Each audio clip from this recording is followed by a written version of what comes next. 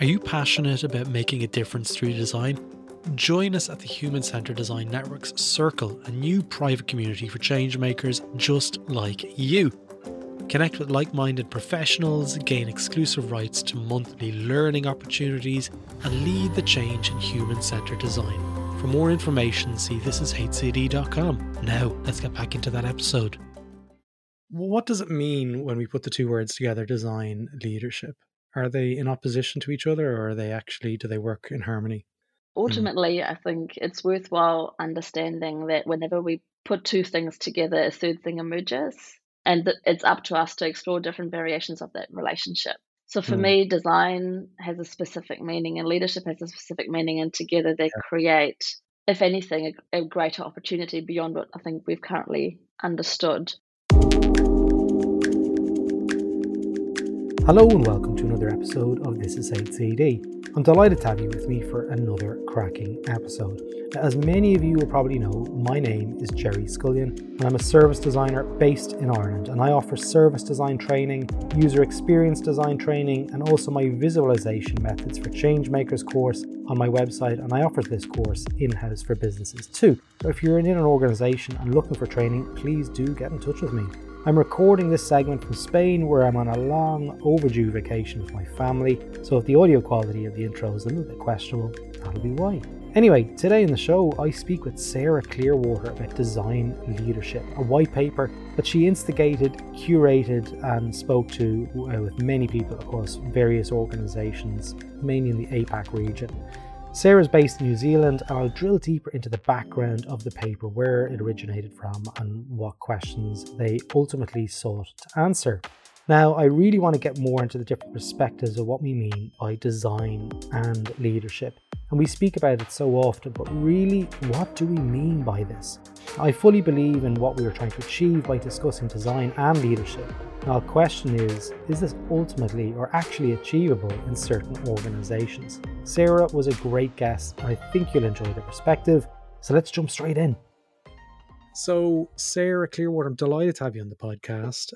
We've been back and forth for a couple of months, and I'm excited to have you here. So maybe start off, tell our listeners a little bit about yourself and where you're from. Sure. Thank you, Jerry. Great to be here today with you.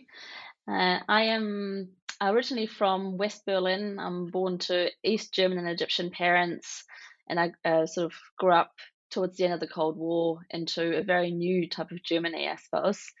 Wow. I always like to describe myself as an intersection child, because if you imagine West Berlin in the 80s, I guess you can imagine a great diversity of sort of sociocultural movements, different economic structures, different politics, different ways of living and thinking and being. And I'm always attracted to the spaces in between, which I put down to my upbringing, I suppose. Yeah. Your background.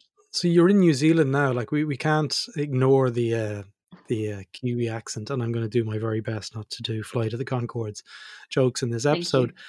But how long have you been in New Zealand? So I came to New Zealand twice, first in 2011 and then again in 2016. I met a Kiwi while living in the UK, and as we all know, London doesn't really have any English people in it. It's mainly Aussies, Kiwis, a bunch of Saffers, and then the odd other European. And of course I had to come across one of the Kiwis and decide that, he was the one I was going to follow. So here we are. So whereabouts in New Zealand are you now?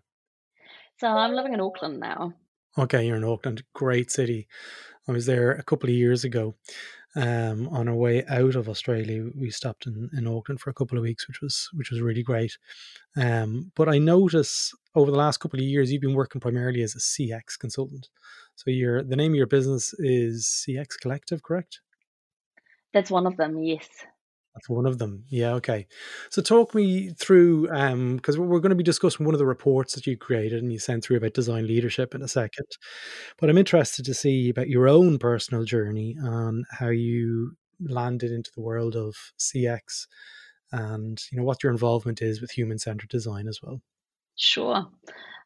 I would say that, like I think many of my peers or people who call themselves designers today, Most of us have actually arrived here by chance rather than Yeah. by design, Yeah. ironically. And so I first, yeah, right. I first trained as a policy analyst, as a human systems analyst, effectively. I studied in the Netherlands, got a humanities degree, partly to explain, to myself, I think, how a world this diverse could possibly coexist. I had this notion that if we can figure out how we can create sort of or co-create policy for 28 different countries with multiple Mm, different languages and social systems and traditions and views of the world, that anything is possible. So I went into this really full of curiosity and full of sort of hunger to better understand how we can create unity out of diversity, how we can live next to each other but still be who we are. And I guess through that, I then moved to the UK, started working for the local government association there, and got mm. really stuck into policy as a change mechanism, if you will. Okay. And it's probably there that for the first time I really came across what we would now start to identify as co-design, sort of engaging with citizens, like having conversations with them, co-designing with other stakeholders across the policy spectrum, across Mm, different local government agencies. And then moving to New Zealand, well, there wasn't that much around European level policy that was really relevant here, and so yeah. most of my experience didn't have an anchor. And through that, I got into community engagement. I got into qualitative research, which then got me across to, I guess, what we now call probably Yeah. design research, and through that into design. Okay. So you've had a long and winding road, to quote the Beatles, to this point where you're at now in your career. So what brought you to creating this report, the Design Leadership Report? I think it's called Perspectives on Design and Leadership. Is that right? That's the Is that one, the title? Jerry. Good memory. Yeah. Yeah. I'm cheating. I have it on my screen here. But yeah, you created. You can sort of see the hint of the orange glow coming from this screen over here, where all my notes are. But Yeah, I did remember it anyway. But what was the kind of precursor to the creation of this report? sure. So I think, and this is possibly a sort of New Zealand centric view of looking at design, Yeah, but something that I've observed over the last sort of 5 to 6 years being in the industry is that we keep having the same conversations and bump up against the same challenges without much iteration or evolution. A lot of yeah, designers are really focused on working in the practice, and I haven't come across many people who are interested or practicing design who actually work on our practice. And as a result, I have a sense that we're not really evolving or maturing with great intent as a discipline. Rather, mm, we sort of haphazardly jump into the work trying to get as much good design work done and uplift the experiences for our communities and our customers and our colleagues without any sort of robust discourse on where design is going. mm. And through some of that, I guess, frustration, or yeah, really frustration, I thought I better have a chat to some people, because that's what we do as designers, right? We don't just form an Yeah. opinion, we start being explicit about our assumptions and then lean into that conversation. You definitely had a lot of conversations. Like there's some people here that I would know of. I don't know. I'm going to do a quick count up. 8, 16. Was it 20 people? How many was it? But 24 it's people? about we had 28 conversations in total.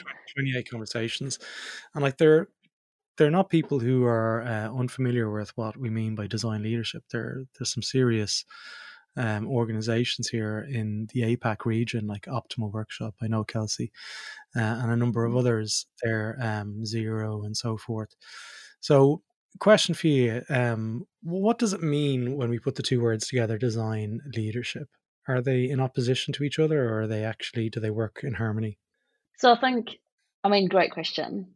Mm, Ultimately, I think it's worthwhile understanding that whenever we put two things together, a third thing emerges, and that it's up to us to explore different variations of that relationship. So for Mm. me, design has a specific meaning and leadership has a specific meaning, and together they Yeah. create, if anything, a greater opportunity beyond what I think we've currently understood. Mm. So there's So some like yeah. really when I think about leadership, um, I think about people who are guiding the ship, who are kind of like Mm, laying the foundations for the future, and kind of getting people to work alongside each other for a common goal. And I'm keen to see and understand a little bit more around what you learned about leadership mm, within the design sphere, and what are the bits that are holding back the practice of design being embedded into organizations. mm. So I want to take a step back before I dive into leadership and maybe offer a view on what's happening for designers inside organizations and why Mm. leadership is such an important thing for us to lean more Yeah. deeply into. So I think one thing that I'm observing in a sort of consulting role is that I come into organizations and design teams are really excited about the fact of doing better design, right? Yeah. They want to upskill their capability, they want to get more hands on deck, they want to really make lives better for people. I think many designers really have this notion of this idealism behind them, which is wonderful. And when they do that, the common assumption I'm seeing is that in order to get better outcomes, we have to do better designs. What I'm observing instead is that in order for design outcomes to actually show up and to be more impactful, we need to start leaning into intentionally driving change inside the organization. Because if Mm. there's one thing I think that I'm that I'm seeing is that design fundamentally, or the promises of design are fundamentally different to the dominant business narratives we are encountering.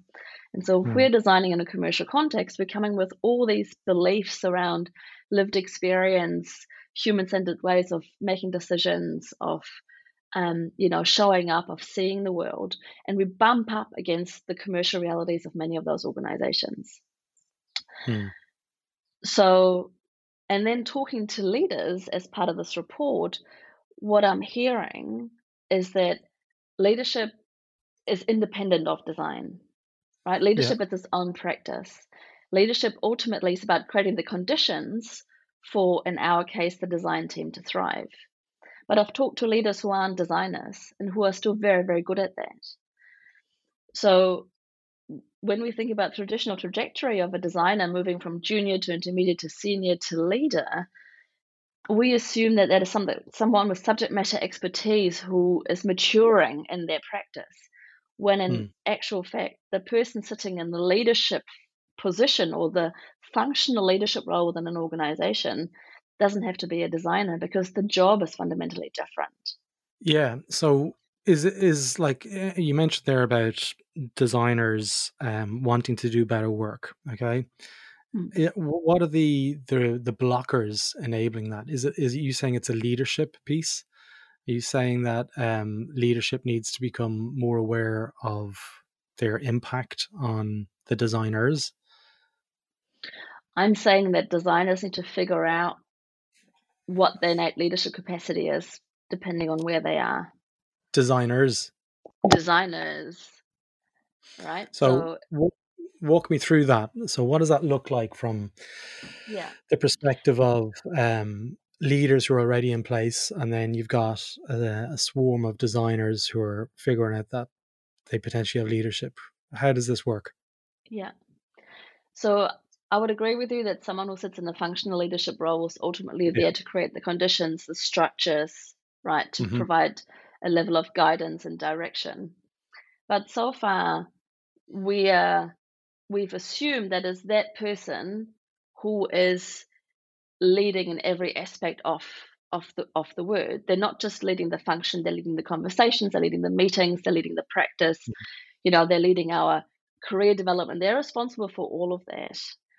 But they're also And leading the business. They're also leading sales and marketing and operations, and it's the whole design centric versus impact centric approach to kind of where design sits within the organization. The complexity, and I mean the proper term of complexity of leadership is it's really difficult. The problems are really difficult. They're all interconnected, but um, is the problem designers not becoming leaders? Is that the problem? I'm keen to Mm. understand Yeah, what that might look like from a leadership perspective yeah. if you had that group of designers all kind of what are they striving for? Are they striving to become business leaders, like leaders of the business, like CEOs or COOs? Or are we talking about design leadership? I think when we talk about design leadership in the context of design practice, we're talking about our ability to connect our craft with our context. We're talking about our ability to connect our work with the impact it's trying to create. And we're talking about intentionally and actively stepping into spaces of discomfort that ask of us to hold two truths. One, Okay. right, that we are designing for people that is, that lived experience um and sort of people's feelings and their needs have a role to Mm, play or should play a role in our decision making within an organization, as well as working for an organization that has commercial aspirations and that will, when it comes down to it, will make a decision based on bottom line and profitability and efficiency and productivity. There are two competing worldviews that are true at every moment in time. mm, And if we want to achieve impact with our practice, the leadership ask, no matter of our role within the system, within the organization, is to straddle and navigate that tension. yeah. What someone in a functional leadership role does is doing that at a much more senior level and therefore at a greater level of complexity and a greater Mm, level of risk, right? yeah. And at a greater level of exposure. Yeah. And and yeah, if I can just add an example to that, when we are leading at a functional level, we are leading into the executive, we're leading into our peers of other managers and sort of heads off. Yeah. When we're leading at a practice level as a practicing designer, we're leading into other teams, other silos, we're leading into conversations, Mm. into stories, into meetings, always straddling that tension. And we're shying away from that, I think. Those tensions, I want to understand a little bit more. They tend to be, in my experience, and tell me you've got more sort of clarity on this, is the kind of the incessant need for growth and economic success. Okay. And what tends to be a blocker from a design perspective is they want to add value to the customers or the person who's using the service, their lives, and sometimes that's unquantifiable from a business perspective in terms of like what is the ROI in this? Why are we doing this?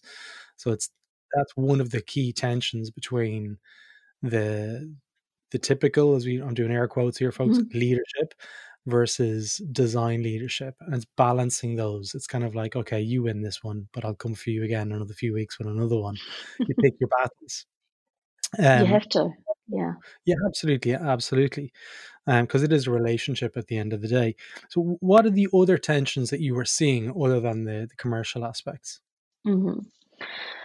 Well, I think a really massive challenge is how do you participate, partake, and add value to a system that at the same time you're trying to change, right? Mm, So, and that is related to the previous tension, but a separate activity.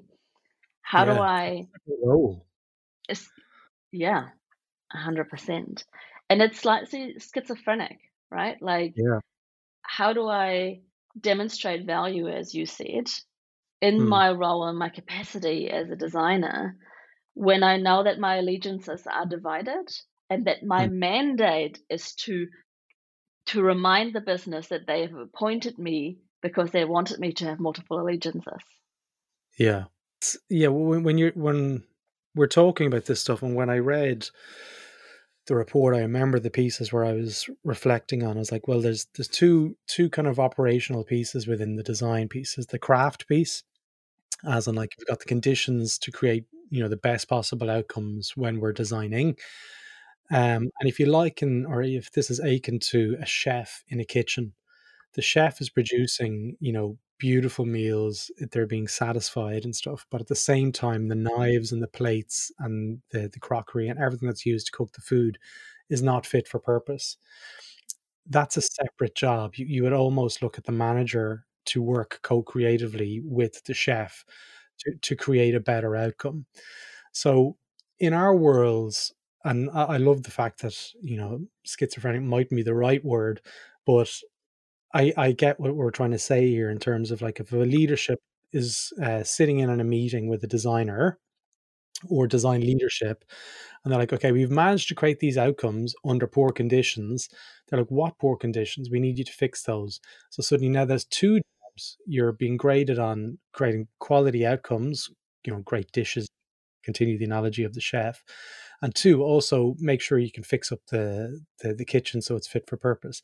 That takes us away, and the bit that I want to talk to you a little bit more around, it takes us away from the bit that we're being paid to do, really, and that is to create better outcomes. And as a result, if we can't put our full focus on this, the outcomes are going to be depleted. That's right. So what I want to understand a little bit more, and I really liked the way you broke down the three categories.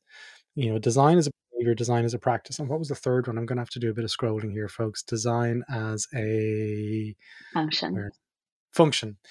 Now, the bit that I wanted to talk to you a little bit more around was design as a craft. Because I'm still of the opinion that we are still craftspeople at the end of the day. What was the thinking behind that? And was it an intentional omission?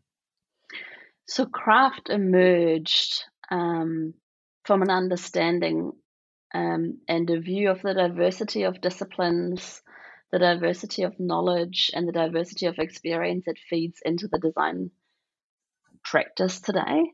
So, Yeah. as someone who is a scientist, can someone who's a scientist call themselves a designer? Can someone who's an anthropologist or a doctor or a nurse, or is that compatible? And if you Mm, look across our industry, you'll find people from all walks of life suddenly having that designer title. And I think in the report, I distinguish between design as a behavior, which is, you know, a trait of all living things, mm, to design as a practice, which is where these days we talk about the design discipline or design thinking, human centered design showing up in organizations, and design as a function, which I'm referring to as the functional role of leading a team of designers within an organization. mm, And the leadership element straddles the practice as well as the function. And the craft is what many people are attracted to when they come to design, right? We all started out with with the attraction to the possibility of creating solutions or solving problems or producing outcomes that make the mm, world a better place in some shape or form. Now, the massive disconnect between design practice and design and functional design leadership is mm, when we are suddenly disconnected from our tools, right? And you hear that from every single person who's been a designer, a practicing designer, and then moved into a functional design leadership role where they're missing the tools. And many mm. go back because they can't, Yeah. their identity is tied to practicing it, right? Yeah. And so that's one thing, is recognizing that design leadership in the functional sense has got very little to do with doing design and very much to do with creating the conditions for design to thrive. And a Yeah. lot of that is difficult, is political, is banging your head against the door and waiting for it to open and still keeping going, building Yeah. resilience, creating momentum in that team, and holding space for that team to sometimes grieve that straddle That that we role. talked about, that tension, right? Yeah. And sometimes to harness the energy that comes from friction to propel the team forward, which is a So very different job. Yeah. yeah, and one of the problems within design, I feel, is the label of design, because lots of people have multiple meanings for what we mean by design. I still get asked, do I design Aran sweaters? And I'm like, it's a type of jumper in Ireland. And I'm like, no, I'm not that kind of designer. Oh, do you do interiors? No, I don't. What do you do? Services. What's a service? Okay, well, let's get the whiteboard out. And I'm like, kids, go get the whiteboard. Daddy's going to talk about what he does for a living. Anyway, one of the pieces I want to talk to you a little bit more around is design operations. Okay, design operations and design leadership. The phrase design operations, I love.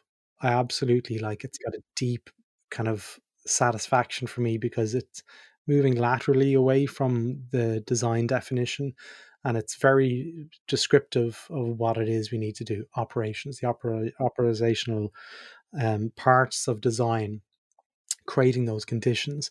Design leadership. What I want to understand is, how do these conflict, or do they mean the same thing in your eyes? Because when you talk Mm. about design functional, and you talk about, I'm trying to remember here the three. Give me a second. Don't jump in. It's design behavior and design practice. So when you think about those three things, a lot of those encompasses design operations. So they're considering those aspects. Do we still need design leadership if we've got design operations? That's a good question. I would say that design leadership still provides the umbrella under which all of Yeah. this comes together, right? Still provides Mm. the direction and, most importantly, the anchor. Leadership is outward looking, I think, and design operations, it's inward looking.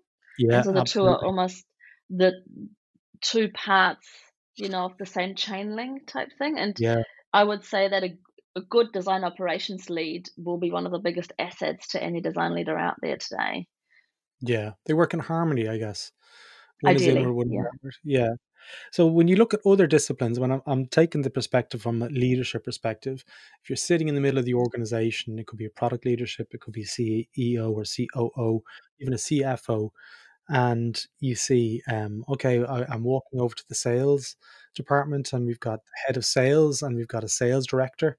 And then we go over to the marketing. We've got a marketing director, and then we might have head of marketing, and we might have other types of marketing, direct marketing, and so forth. And they come over to the design team, and then you've got, hi, I'm the design operations head, and then I'm the design leader, and then I'm the UX leader, and then I'm the service design leader. What does that look like in terms of when we're talking about actual business leaders, the COOs, COOs? Are we being overcomplicated about these things, the nuances around what we do, or can organizations get by? Like, what do you say to those people who are like, okay, the designers are just kind of going around in circles here? They're not really solving business problems. So I think the fundamental challenge that we have as designers inside organizations is that we are the new kid on the block, right? Sales and Yep, marketing and finance has been around in a commercial setting for a very absolutely. long time. And so we are building the plane as we're flying it, right? Yep, We don't have a accreditation that we go through. You must do these 5 things and now you shall be a designer. Like, yeah, it's not like, go to university and get a marketing degree or get a sales yeah, qualification or and so and I think the other thing that's really important for us to understand is that design, unlike many other disciplines, anchors in the human condition. So what that means is that our practice and our ability to evaluate if we're practicing well is deeply context dependent. hmm, If one set of design practices and principles will not be fit for purpose in a different context, like, and I mean, one of the, I guess, most evident differences we have been observing in the last few years is sort of the separation of human-centered design and co-design or participatory practices, right? yeah, They've gone different ways, although we share a root, I guess, belief system. Because of the context within which we're practicing is asked much different things of our practices, hmm, right? And so when you say we've got all these different people, do we even solve business problems? Like, for me, there are two different questions, right? We internally within our team, we need a level of complexity because we're not just flying the plane, we're also building it, we're also figuring out yeah, where we're going. And that we may need that to build a robust practice, yeah, right? If we're solving business problems, is then evidenced by our ability to link our craft with our context and tell the right stories and build the right relationships. And I think that, to your first question, really is where leadership shows up. And so Yeah. I think the key things that this report has uncovered, which I found really, really insightful, is that when you look at leadership through a lens not of function but of practice or behavior, what shows up is leadership um, as a moment in time that is observable by others that any of us can step into. Hmm. And when we think about leadership not as an omnipresent status, as a decision we make based on our unique abilities and preferences and skills to step into particular situations and lead there, right? And when I say lead there, what I mean by leadership in that context is the ability to see a different future, a future that is different from today, and then take steps towards that. Any of us has the ability to look what's in front of us and say something else could be better, and we can then take steps into that direction. And when we talk about a team leading collectively, the challenge of the quote unquote functional design leader becomes to create a level of consistency and coherence Mm. across the leadership activity within the team.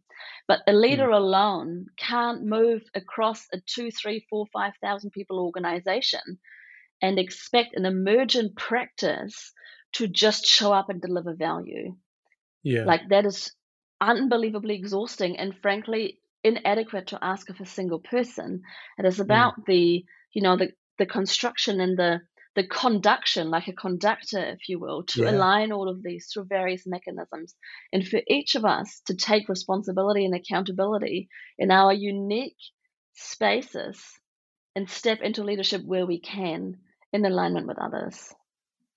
Absolutely. And absolutely, like, I see that the questions I'm asking are the questions that I've been thrown in the last year or two, like around design leadership. What does it mean for COOs, CEOs, when there's multiple design leaders floating around the business? And they go, who does what? Why are they here? What are they bringing to the organization? There's no question. There's value in terms of what they're creating. It's more what gets used. And from the leadership perspective, there's a level of curation that happens whenever the design leaders present visions to the future. And it's ultimately like Game of Thrones, where the one who succeeds is the one who stands the longest and says the same thing repeatedly over time, or there's a change of leadership. So a lot of the stuff that we're talking about here requires designers to change. What does it look like from the perspective of leaders to kind of become more receptive to the work that design leaders as a function are creating? What are your thoughts on that? So when you talk about leaders, you're talking about other leaders in the CEOs, business. CEOs, Yeah. yeah, yeah, Yeah. heads of marketing, heads of sales.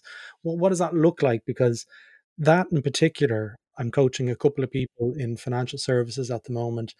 They are hitting their heads against a wall in terms of trying to sell why they need to get experienced designers into the organization, but leadership just have a deaf ear. They don't want to hear these problems. They don't have the power themselves to maybe increase the budgets. They and it's a really sort of complicated space to be in Yeah. when you're in that situation. What do you say to people in those situations? Yeah, 100%. I mean, first of all, well done for being there, for standing there in that discomfort and that tension and trying to work with it. Because many people don't last. And so if you're there and you're doing it anyway, that's awesome. That's my first response. Within reason, as long as they're taking care of themselves and they're able to sustain it. Yes, In my of experience, there's a course. lot of designers who put themselves through immense amounts of pain to survive in toxic organizations and toxic situations. Well, I would say Disclaimer, that's then again another. Uh, the toxic little asterisk. organization is a slight addendum, yeah, to that bit. Yeah. um, yeah. So but the other thing is, I guess, have we truly understood how we are adding value to the people in front of us? Have we truly understood the levers that we that our practice can uncover that they understand? One thing Mm. I'm observing, and you tell me what you see, is that Yeah. we're very, very good at listening to customers. We are very, very terrible at listening to colleagues. We amp up the empathy dial to those people outside the organization, but many designers haven't actually sat down and done the same with their colleagues, with their seniors, with their stakeholders. So if I'm walking into an executive boardroom and all I've got is my customer insights and why we should most definitely fund another designer, I'm not going to get anywhere. I need to walk in there equipped with a really deep understanding of what the other people in the executive or the people I'm trying to influence actually want out of this conversation, what they are thinking about, what they want for their teams. How can I, as a designer, enable the outcomes that they are seeking? Me pushing my own agenda is maturity 4.5. Yeah. So when I think about design evolution inside organizations, the second part to your question is how can we meet an organization where they're at? Where are the people at in their journey of profit over people to people over profit? Because if we want to create a binary, that's the journey. And so Mm. where's the organization at? And if I start harping on about human-centered design and the benefits, the customers, and how we make people's lives better, and an organizational culture that fundamentally is evidenced by, you know, every single piece of structure or artifact anchoring in profit and productivity, I'm using the wrong language. I'm selling the Mm. wrong stories. Yeah, I've got these people in my head when you're talking, and nearly all of them would be like, "Yeah, it's definitely people over profit, or profit over people."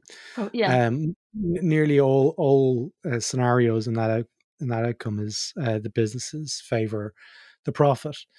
Um, so, what do you see in terms of where we can actually work with design, or not designers, but leadership, functional leadership, to support them, to become, not even become, just to be open to those situations? Because, like, I've invited leaders to workshops and training and all that, and they'll come for the opening bit, and then they'll drop off after 15 minutes, and that in itself just says an awful lot. They're like, "Yeah, okay, see you later, I'm not interested." And fair play, like, in some senses they're like, "Okay, this is your domain. I know if I'm here I might kind of disrupt that. I want you to learn." But at the same time, there's a certain amount of responsibility to upskill, to be able to communicate on the language that designers create. It has to be a two-way street in order for anything to change. They are the gatekeepers at the end of the day. And is it a case of some people are going to be able to get it and others just aren't? I mean, to your earlier point, Yeah. if you're in a toxic organization, no Get out. amount of goodwill and effort is, some environments cannot be changed, and it's not worth, Absolutely.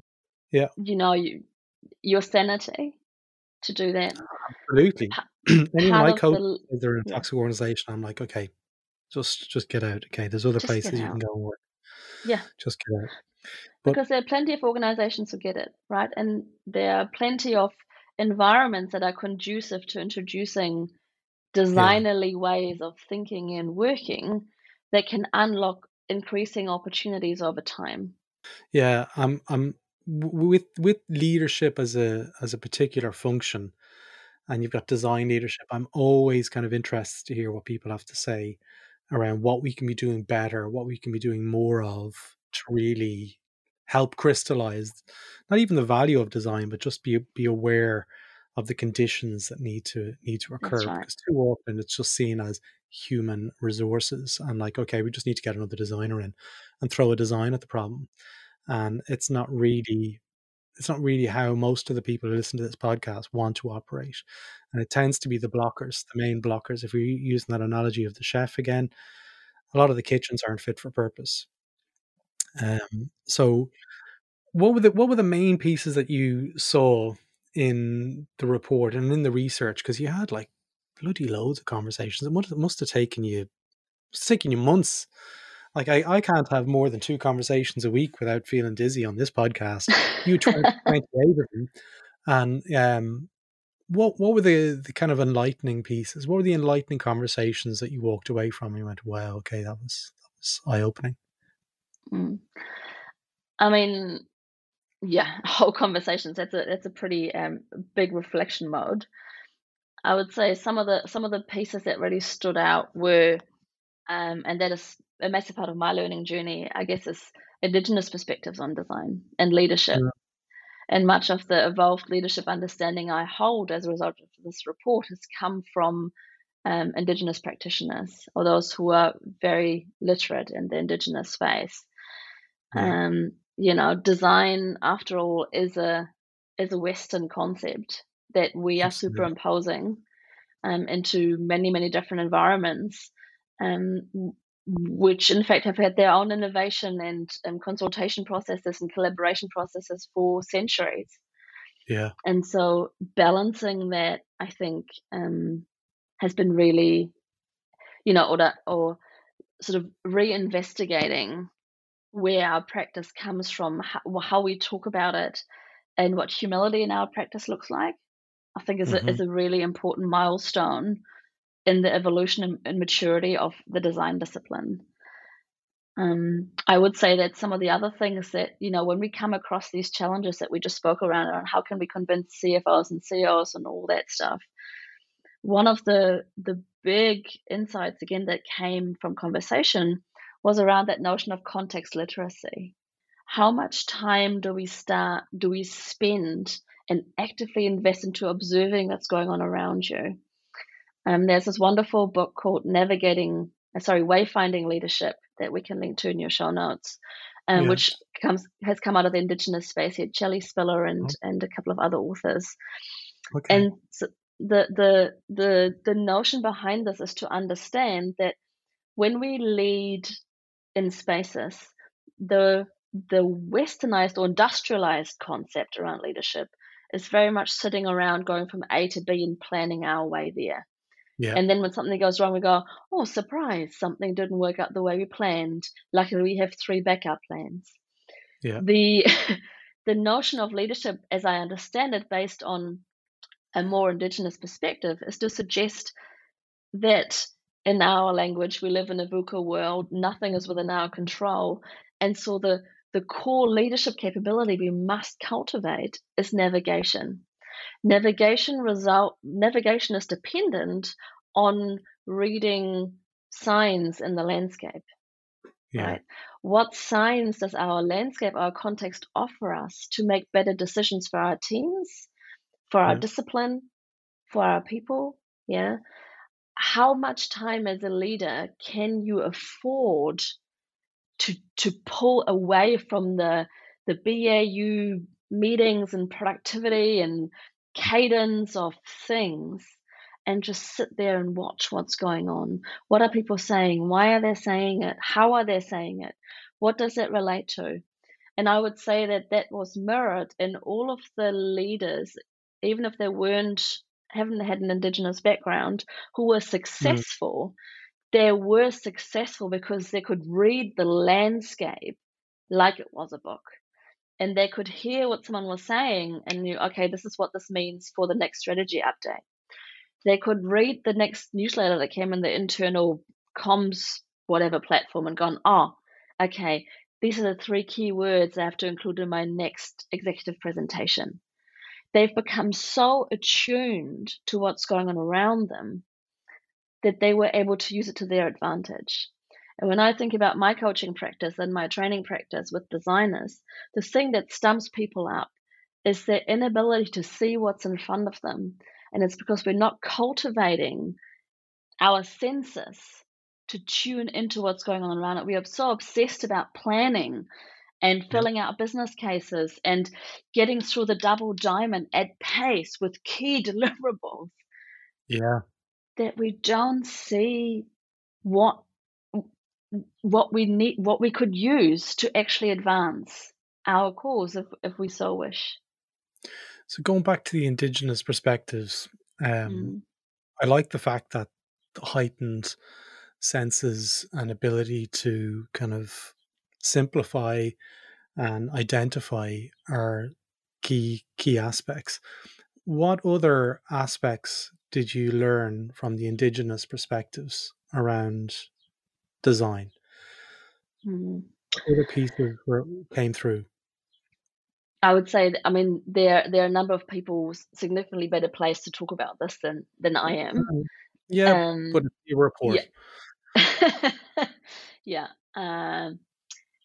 and I would say that the processes by which, we can drive innovation or drive, different outcomes are manifold, and the indigenous, I guess, ways of, um, driving what is akin to design outcomes are much more reliant on building relationships, on anchoring in conversation, in curating an environment of trust. Like all the stuff that we are discounting as nice to have is the Yeah, stuff that is central to the way I understand it anyway, is central to, um, Indigenous design practice, at least here in Aotearoa, New Zealand. And I will also say that those working closely with the Indigenous space have largely given up the concept or the language around design for many of its, challenges and at times recolonizing elements, mhm, and have embraced, different frameworks such as Hotuwaka and others, that center conversation, people, and relationships. And the ironic thing is that if we want to design for people, we yeah, must center on the elements that make us human, right? yeah, And so I think that is humbling and that is enriching, and I'm really, really grateful for being able to have had a sneak peek, a tiny sneak peek into some of this.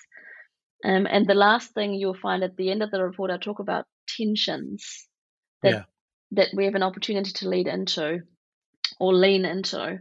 And one of the tensions that was offered that I thought was beautiful was one around the idea that design started off as a production process, but can become a change process. yeah, And it's not one or the other, it's a spectrum, right? It's depending on the context, again, we're moving up and down the spectrum. But again, leadership moments are by and large occurring when we stand in spaces of tension. Every single conversation I have had has either explicitly articulated or reflected on the fact that the moments in time where their leadership was most asked of were moments of tension and challenge. And so if we want to lead design, we can't lead design in the spaces of comfort. There is no absolutely, leadership to be sought there. Yeah. absolutely. We're coming towards the end of our conversation. I want to ask a question. It might be a little bit kind of personal in some levels, but after you've created the report, did you feel optimistic? Did you feel more optimistic about design's role in the future, or did you feel more pessimistic? What I felt, um, what I felt was that design as a discipline carries a promise that unites us across difference. Mm, And for me, that was really energizing. That would make me really, really hopeful. mm, The thing that is really challenging is that we are our worst enemy. yeah, And it will take overcoming of our egos, of our hero obsession, of many of our deep held beliefs of what it means to drive change, for design to sustain and evolve into a respectful and responsive practice that it can enable and hold space for others to drive change yeah, collectively. We have some really awesome building blocks as part of this discipline. We're by no means the only people. Change is not exclusive to designers, but we're holding a unique set of composites, of skills, of mindsets Mm. that are, you know, that are leaning towards change, that are really suitable to this sort of work.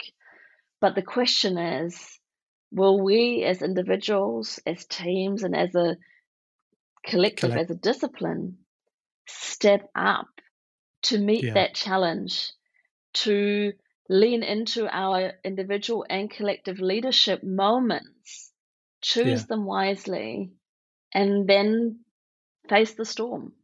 Yeah, absolutely.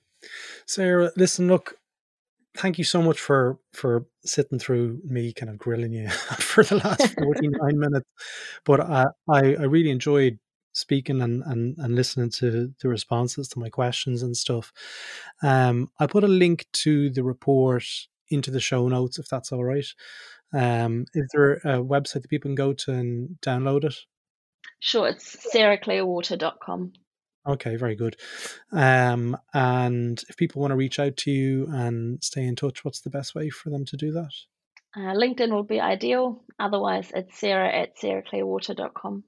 All right, I'll put a link to your email as well.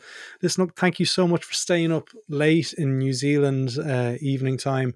Hopefully, you can get to bed and get a full night's sleep with your child sleeping through the night. There's my wish for you, Sarah, tonight. Listen, thanks so much for your time. I really, really enjoyed it. Thank you, Jerry. It was my pleasure to talk to you. There you go, folks. I hope you enjoyed that episode. And if you enjoyed it and want to listen to more, why not visit thisishcd.com, where you can learn more about what we're up to and also explore our courses whilst you're there. Thanks again for listening.